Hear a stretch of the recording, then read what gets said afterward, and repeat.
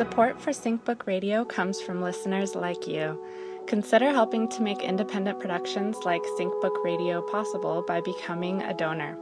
Your generous gift helps to keep these unique voices broadcasting and exploring. Details about how you can help can be found at thesyncbook.com/donate. Thanks. I have, alas, studied philosophy, jurisprudence and medicine too, and worst of all, theology, with keen endeavor through and through. And here I am, for all my lore, the wretched fool I was before, called Master of Arts and Doctor to boot. For 10 years almost I confute, and up and down wherever it goes, I drag my students by the nose, and see that for all our science and art, we can know nothing. It burns my heart. Of course I'm smarter than all the shysters, the doctors, teachers, scribes, and Christers. No scruple nor doubt could make me ill. I'm not afraid of the devil or hell. But, therefore, I also lack all delight. Do not fancy that I could know anything right. Do not fancy that I could teach or assert what would better mankind, or what might convert. I also have neither money nor treasures, no worldly honors or earthly pleasures. No dog would want to live longer this way. Hence I've yielded to magic to see whether the spirit's mouth and might would bring some mysteries to light, that I need not work and woe, go on to say what I don't know, that I might see what secret force hides in the world and rules its course, envisage the creative blazes instead of rummaging in phrases. Good morning and welcome. I'm William Morgan, and you are listening to 42 Minutes, a production of SyncBook Radio and thesyncbook.com. We are a weekly conversation with the interesting artists and thinkers of our day. You can find us online at 42minutes.com, and you can reach us by sending a message to mail at 42minutes.com. You can also follow our tweets at Sync42 and at SyncBook. Today is the 16th day of December, folks, and this is our 163rd broadcast. Whether we are talking history or myth-story, the truth of our reality is that our mom and pop don't get along, and that we are children of divorce. In fact, science and religion seems to have the kind of relationship that Taylor Swift is always singing about on the radios these days. So today, despite our parents' enlightenment, we are taking a hard look at reality and wondering if science just might be wrong. Perhaps about everything. Hello and welcome, Doug here, and today we're sharing 42 minutes with a skeptic, attempting to get at the big picture and maybe finding the practical limits of our current paradigm. This morning we have the pleasure of meeting Alex Tsakiris, host of Skeptiko, a podcast that follows the data wherever it leads and explores the possibility that science as we know it might be at a tipping point. It does so with the top thinkers and pointed discussions about the questions that matter most. More information about the show can be found at Skeptiko.com. Most recently, these 200-plus hours of interviews have culminated in a new book by Mr. Tsakiris, Why Science is Wrong About Almost Everything, published by Anomalous Books at the beginning of this month. More information about the book can be found at whyscienceiswrong.com. The book is a pleasure to read, and we are happy to be meeting Mr. Tsakiris today. Hello, how are you? Doing great, Doug. Thanks for that awesome introduction. I don't know if I could have read that as perfectly as you did. And Will, welcome. Thank you for having me on. You bet. Well, let's just get right into it. You take a pretty hard line in the book about why science is wrong. Could you explain your thesis to our listeners?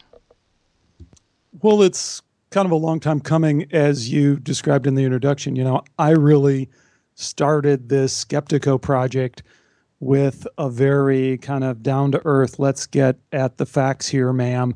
I thought there was a reality to this play that we seen played out between science and religion, between skepticism and believers and all that stuff. So I just sought to try and pull it apart by going and interviewing the people that seem to be getting the most heat in the science community, the people who are on the fringes, parapsychologists, people who are studying near-death experience. But I always wanted to take a scientific approach. I wanted to go to people who are publishing in peer-reviewed journals and trying to adhere to the scientific method. And I wanted to find out what they were saying. So that was really my method for this thing. And as far as, what I discovered and why I titled the book the way I did is I really came to kind of gradually understand the absurdity of scientists, of the scientific assertion that our consciousness doesn't really exist, that it is an illusion created by our brain. I think that's an absurd idea. It'd be okay if it was true, but I think it's an absurd idea. And I think from talking to a lot of really well-qualified people, there's a lot of really good science that just falsifies that and shows just how ridiculous that idea is. So if you get consciousness wrong, then you really can't get a lot right, at least in my opinion. I mean, that is our moment-to-moment experience. That is where we came from. What is the origin of that little voice inside our head? That is, where do we go after this physical body ends? I mean, if you don't understand consciousness, you can't even begin to approach any of those questions. So what you do is what science has done is kind of just fudge it, and just kind of work around it and say, well, maybe it's this, maybe it's that. Let's go on and do something else. Quantum physics, does it get consciousness? Well, maybe. Maybe. I don't think, one of the most famous, and I think you guys did a show on Feynman, Richard Feynman, the famous physicist, quantum physics guy extraordinaire, Nobel Prize winner. He had a great quote that I think can be paraphrased to fit the stuff that you guys do at SyncBook and a lot of the stuff that I do at Skeptico. And he said, anyone who claims that they understand quantum physics is either a liar or a fool. And I'm paraphrasing a little bit there, but that is the essence of it, right? So we can say, quantum physics kind of comes close with the observer effect and some of the other peculiar, spooky action at a distance, but we have no clue what that really is. All we can say is it points to a mystery, but it doesn't really answer the mystery, right? Yeah. And then in the past, one of the things that I think a lot of people fail to realize is that when we talk about models for reality, that isn't literal reality. And so the way science often devises analogs of how to describe what we think is going on, oftentimes we latch onto that and think, oh, this is what's going on. Exactly. I mean, that's a parallel I see between what you guys are doing at SyncBook and at 42 Minutes, which, by the way, is really an excellent show. I enjoy it. I'm a fan of it. I think you guys do a great job. Oh, stop. I'm serious. My pod, my little iPod is full, and I haven't gotten to all of them, but they're really great. And you do high production value, too, which needs to be appreciated. But here's the parallel, I think, and you kind of touched on it, Doug. I think it's this idea of metaphor, It's like one of the things I appreciate about what you guys do with the synchro mystic kind of stuff is you play the line between reality and metaphor. So is there a reality to these synchronicities? Hey, that's a question that I think you have to start with, right? And you have to drill into that, and you have to look at the data, and you have to look at people that have really tried to analyze that. A guy who's been a friend of the Skeptico show and wrote an amazing book about his lucid dreaming experience is a guy named Andy Paquette, and soon to be Dr. Andy Paquette, finishing his PhD. But he's chronicled all these incredible precognitive dreams that he's had, and all these synchronistic events that go with them, right? And he's done it in a very, very rigorous way with this database and tried to cross-correlate and do all these amazing statistics. Not that that's the be-all, end-all, but I think you have to take that approach. You have to say, is there a reality to a phenomenon? And you could take a phenomena that I've looked at, like near-death experience or psychic medium communication, or you can take synchronicity. But the first step is to say, okay, is there a reality to it? I think the answer when it comes to synchronicities is unquestionably there's a reality to it. But then it becomes, well, what does that mean? And that's where everyone wants to jump in and say, oh, it means this, it means that.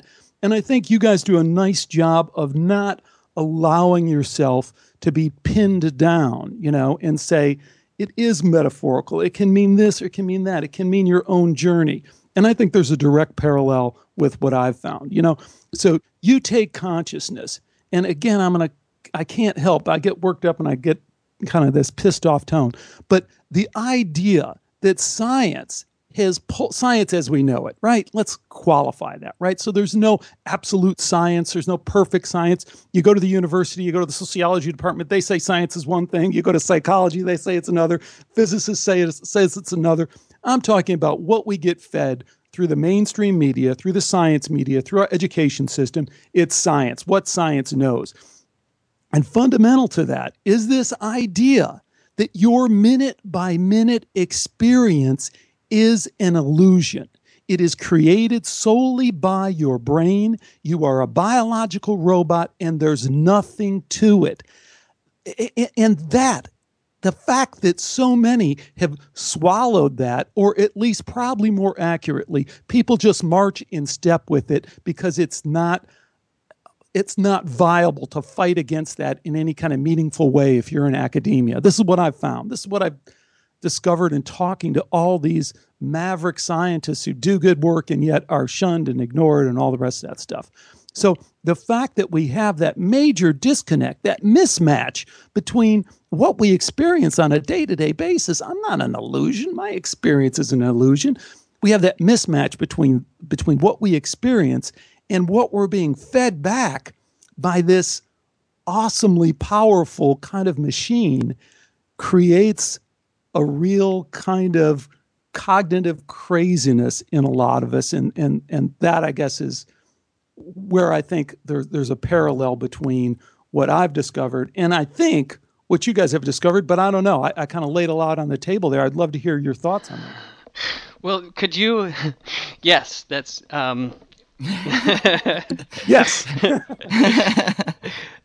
Thank you for all the compliments. Could you Indeed. quickly...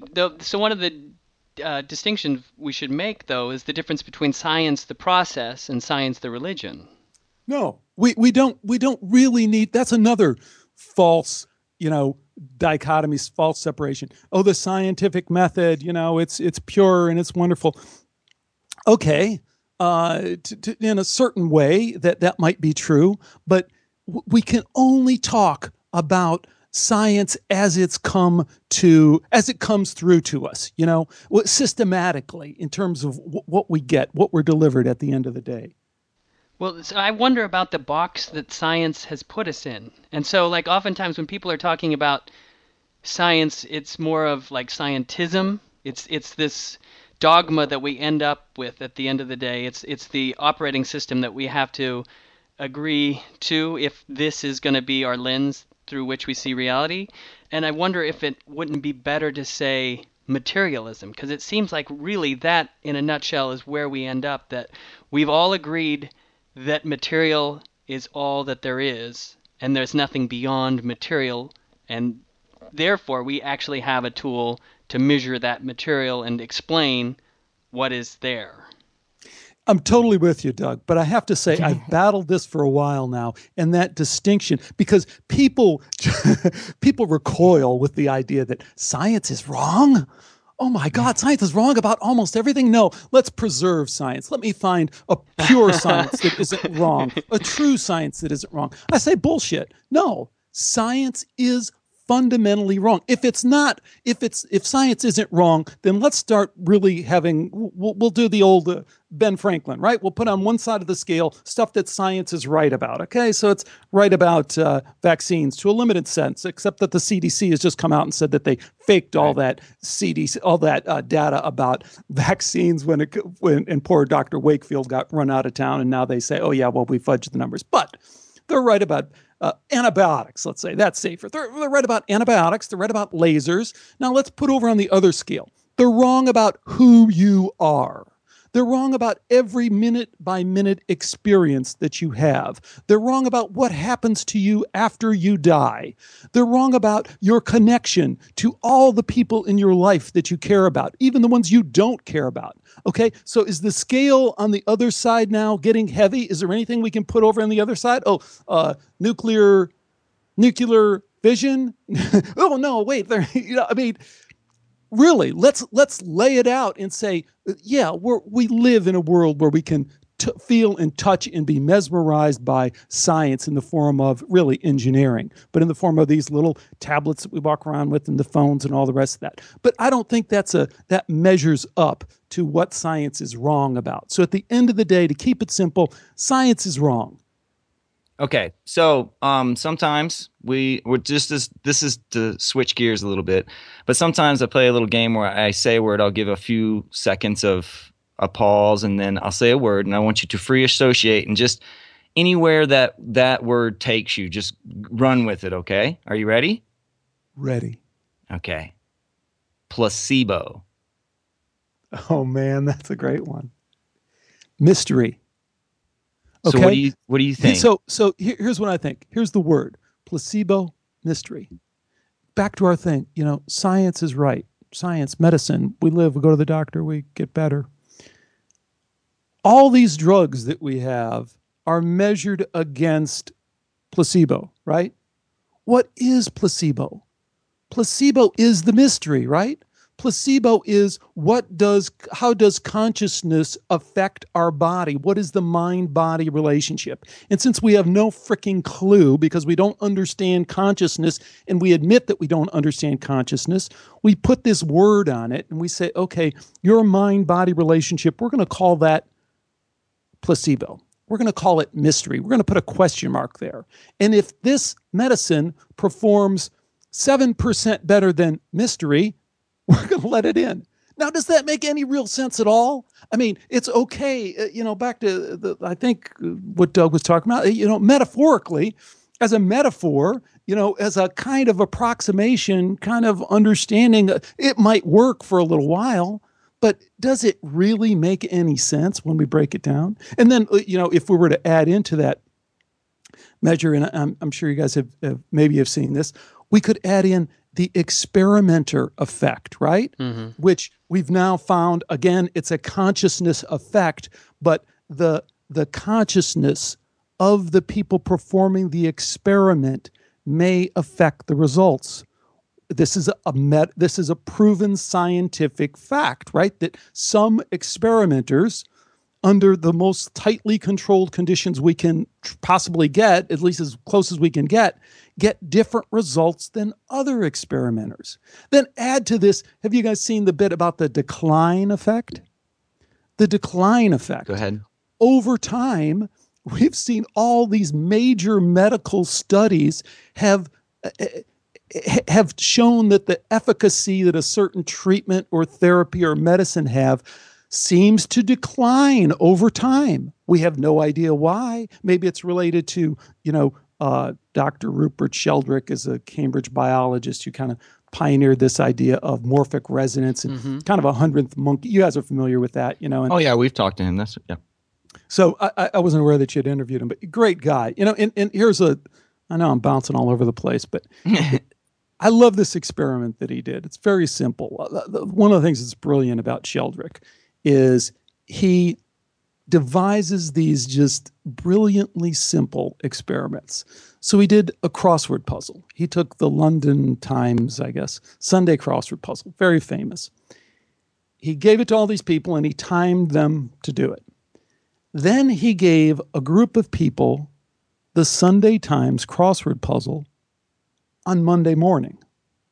So now there is a collective consciousness that knows how to do, this is the hypothesis, that knows how to do that crossword puzzle. Will the people on Monday who have had no, we've controlled for this, so they've had no peek at it or anything like that, no contact with anyone, will they perform better? Well, they do. The people on Monday perform better on average than the people on Sunday, suggesting that there is something to this collective consciousness. Again, I think there's a direct parallel to what you guys have looked at with synchronicities, but we're all somehow connected in this strange way. Again, that seems to be a function of consciousness. But if we don't understand it, if we can't tease it out, we're just dancing in the dark. Yeah. I work in a grocery store, and so it seems like the experiment that I'm curious about, and maybe you know if this has ever been attempted, is when someone with their back to you can sense that you're looking at them. Right. Did you guys talk to Sheldrake about that? Yeah, Sheldrake even wrote a book about that. I don't know if it was a book, but I know he's done experiments where he sets up and tries to have the effect of somebody realizing they've been stared at. Yeah, he wrote a book. It's called The Sense of Being Stared At. Right. Yep. And, in his research for that book, one of the things that he did, along with doing experiments, he interviewed people in security, people who work for intelligence organizations. And they said, that's one of the first things we teach people is when you're tailing somebody, don't ever stare at the back of them. So, I mean, it's another case where, the accepted reality of it conflicts with the very kind of concrete, narrow, scientific model we have for it. But, you go ask the guy who's doing it every day, goes, oh, yeah, no, you can't do that. Well, have you heard of the term body schema? No, what's that mean? Oh, so I listened, there's an NPR program called Radiolab, and they did one about these tests in the 50s where they put pilots in a centrifuge, and they spun them until they passed out. And it's interesting because you can interpret their results both ways. You can interpret that they disconnect. They somehow transcend their body for this moment. And so, of course, the materialistic explanation is going to say that their brain is confused. But basically what they're doing is producing OBEs in these pilots. And so there's all these stories of these pilots flying the plane from the wing, observing themselves flying. They're wondering why all these pilots were crashing when they encountered so many G's, and so they had to do these tests. But it was really interesting because basically they were inducing out-of-body experiences. Right. Yeah, I'm familiar with that. And as you alluded to, one of the things that fascinates me about those experiments is the way that it can be interpreted two ways. I think it can really only be interpreted one way, but I think the materialists and the people who are skeptically inclined, the basically a religious group that wants to hold on to this status quo, materialistic, reductionistic kind of view despite everything, uses that as some kind of debunking. And again, there's a parallel with the placebo effect.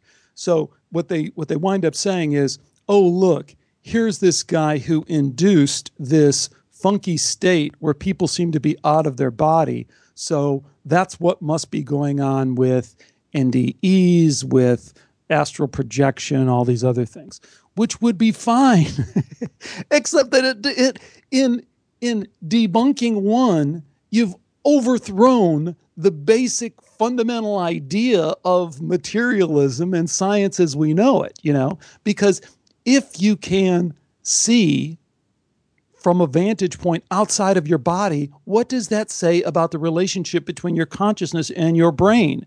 It says that it's fundamentally different than this idea that you are your brain. It just doesn't fit, really. Okay, so let's talk about Skeptico number 237. Oh, no, not 237. Right, but on our show, this is a red flag. All of a sudden, it's like, oh, number 237, huh? So what happened in room 237? I don't know. What was room 237? Well, room 237 is the room in The Shining where you're not supposed to go. What happened on Skeptico number 237? I don't know. What is Skeptico 237? Let me look it up. This is cool. We're right in the middle of a sync. Is there no 237? No, there is, and it was a contentious episode. Oh, Patricia Churchland. Yeah. The room that you never go. Oh, interesting. And so didn't she hang up on you and you had to call her back and say, please finish the interview and this whole thing? But, I mean, there was a hard line denial about, I think it was near-death experience. I'm sorry, I'm not. And that's what it was. So Dr. Patricia Churchland is a philosopher who's really crossed over into doing all this consciousness work, I guess you could say. I don't know how much work is really involved, but she's really popular among the materialistic, reductionistic, science as we know it crowd that wants to explain consciousness as, and this will be interesting, I think, to listeners who haven't heard it, as an emergent property of the brain. So, this, if you're kind of married to this idea that science has that you are your brain, you are a biological robot, as I keep saying, so if you're married to that idea, then you start to bump into some hard science that just shows how stupid that idea is. So some of the people who are trying to hold on to that idea, but grudgingly give way, have managed to meander into this idea of, oh no, it might not be this one-to-one, you are your brain. It's an emergent property of your brain. So emergence is like the example that my friend Bernardo Kastrup uses is a sand dune, right? So if you go out and you see those beautiful sand dunes and you go, wow, who made those? You say, well, those just emerge, right? You have sand, you have wind, you have certain weather conditions, and voila, a sand dune has formed. So some of the folks, philosophers like Churchland and other really prominent people, have suggested that maybe that's what consciousness is. Maybe if you get enough of those neurons firing and other things happening up there in that mush, consciousness just kind of emerges, which again would be okay, except in the case of sand dunes, we can point to the fundamental elements that build it. It's sand, it's wind, it's certain conditions. We can recreate it. We can say this is how it emerges. We can't say exactly how it emerges because it's very complex, but we can at least talk about the fundamental elements that do it. We can do no such thing when it comes to consciousness.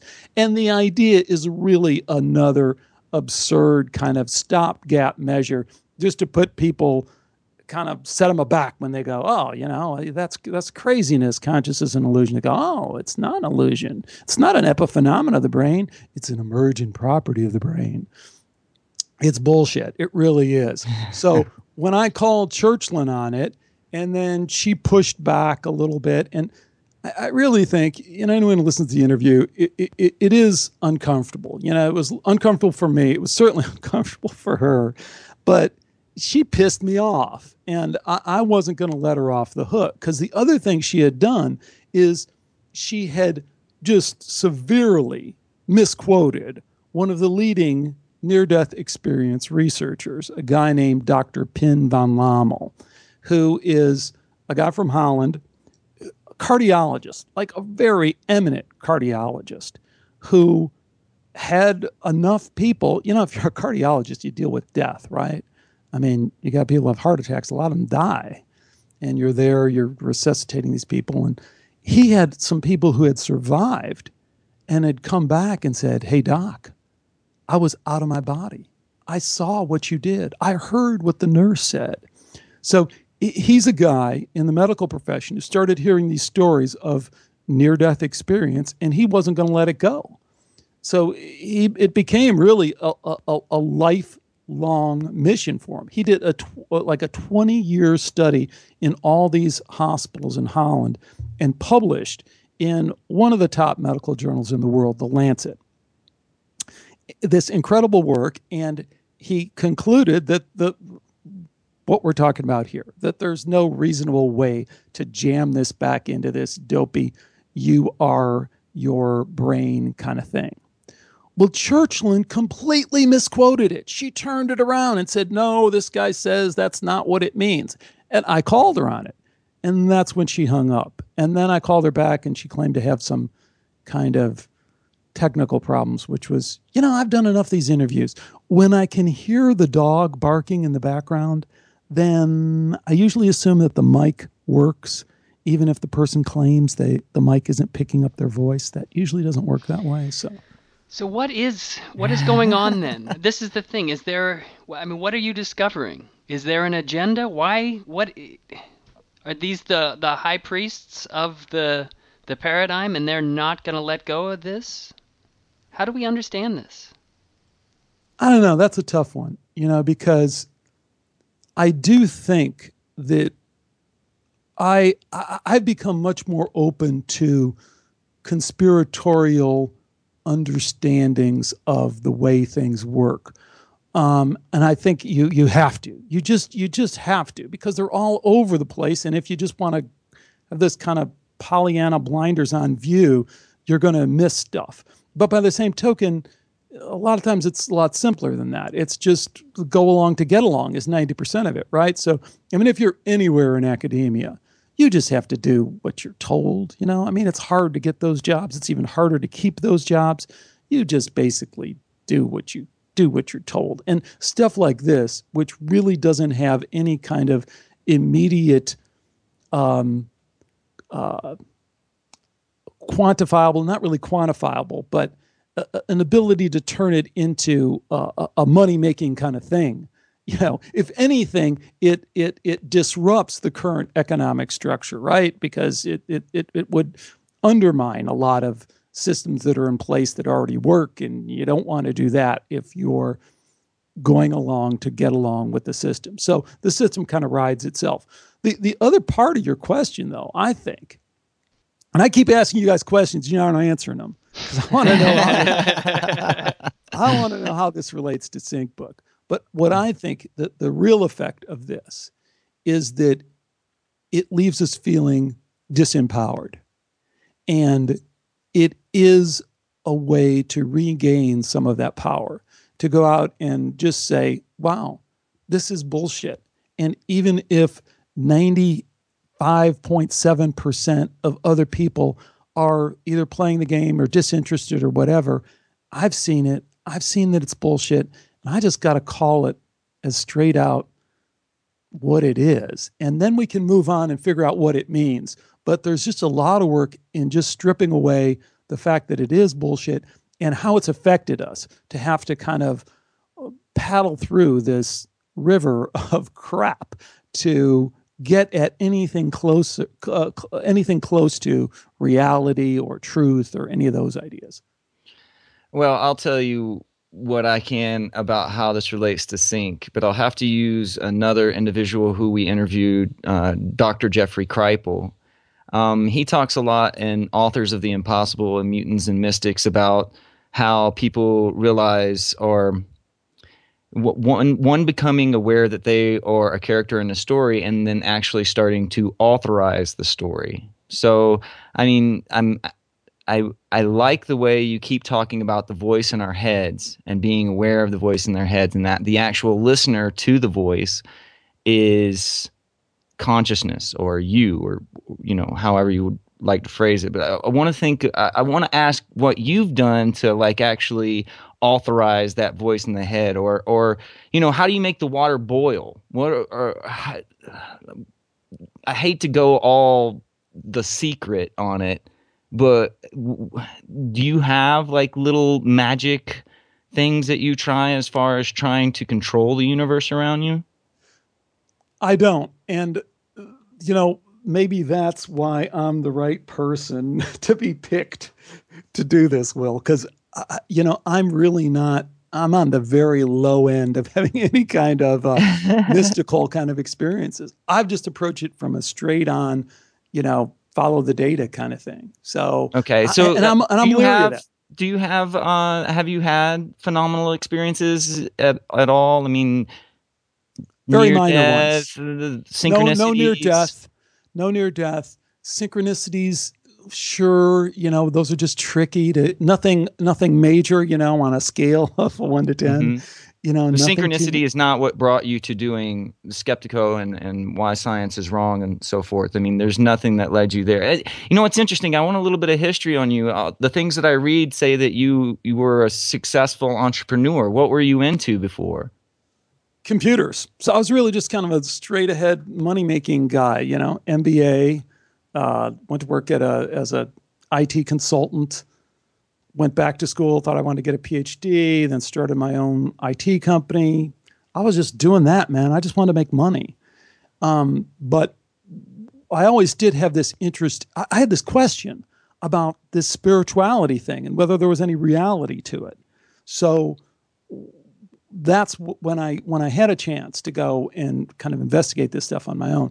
That was really my straight up question. I was coming from a very materialistic kind of perspective, but saying, okay, you guys say you're right. Is there any reality to this? And it's just like pulling on a string, and just, hey, where does this go? And they're like, whoa, what's going on over here? Mm. So there's an Always Record episode 98. They talked to Tom Campbell. I don't know if you've ever heard of him before. I think Doug and I were just talking about that. That could be another sync here, guys. But anyways, he made the connection that that consciousness is like a video game. When everybody is online playing a certain video game or whatnot, and each individual has their own data stream, but to like out of body experience is sort of like realizing that you're the person playing the video game. There's a consciousness to the elf, and there's a consciousness, you're like the consciousness that controls the elf. But I realized like there's a formula, even though it's a free world, like you can hop on your little cowboy horse and ride across there and go see what's on the other side of the map if you wanted to. But there's a storyline, right?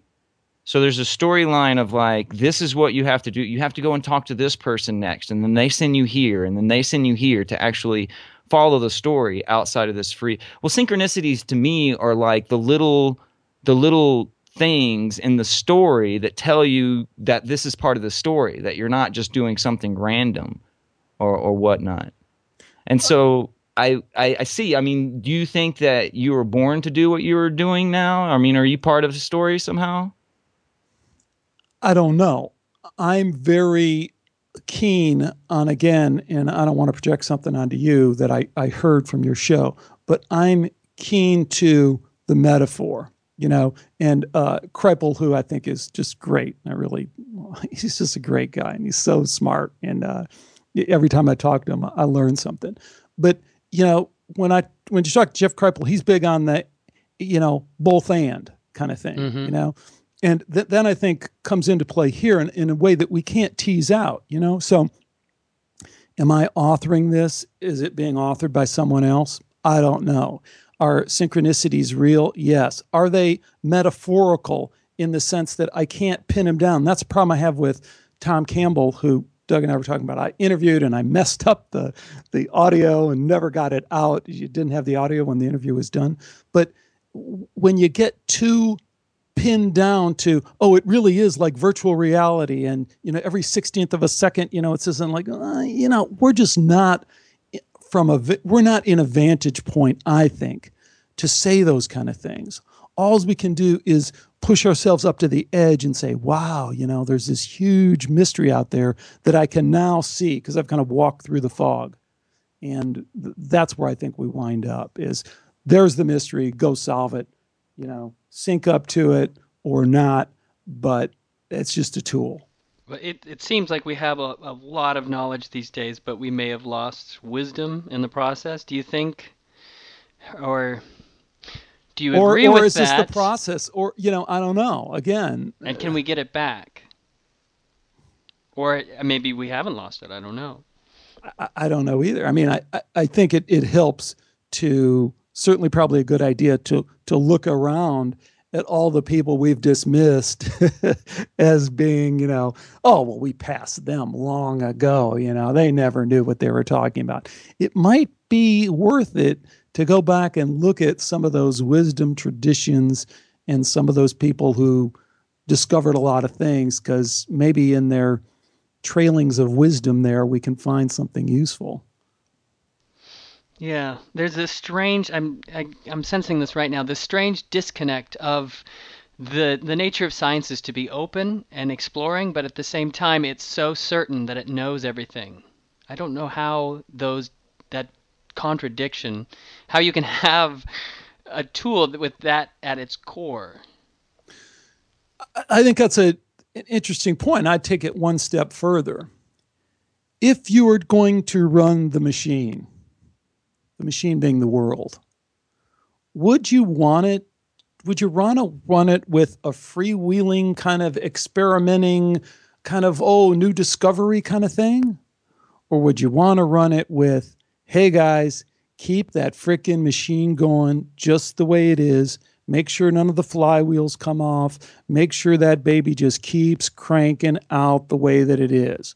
Would you be open to new, potentially disruptive technologies, innovations, or would you really just want to kind of say that you are and just keep things going the way that machine is running? I don't know. To me, the answer is pretty clear. Do you think that's what you'll be exploring in Skeptiko 3.0? I don't know. We are Skeptiko 3.0. So for real, for us, to connect, to have this dialogue, to find out, and to have the next dialogue where you guys answer these questions. I'm gonna have to have you guys come on Skeptiko and get some grill you a little bit. Okay. Oh, stop. Yes, you need some grilling.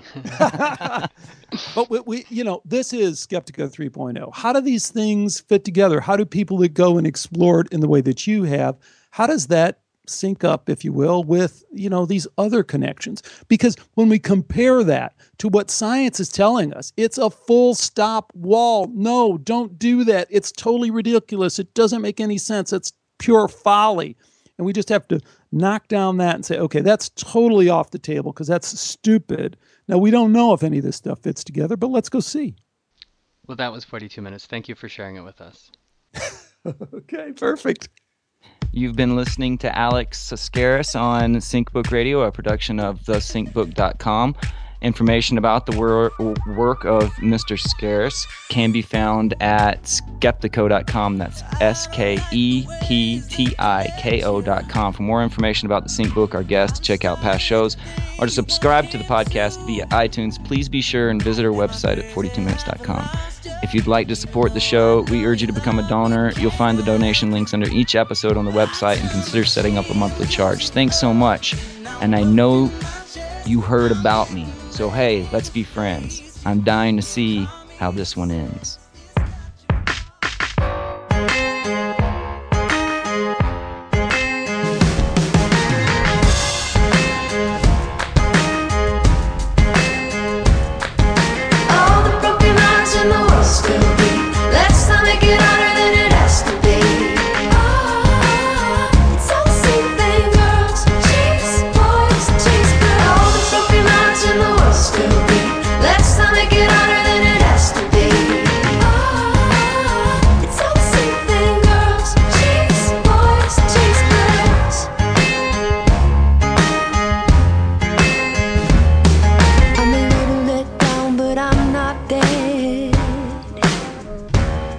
There's a little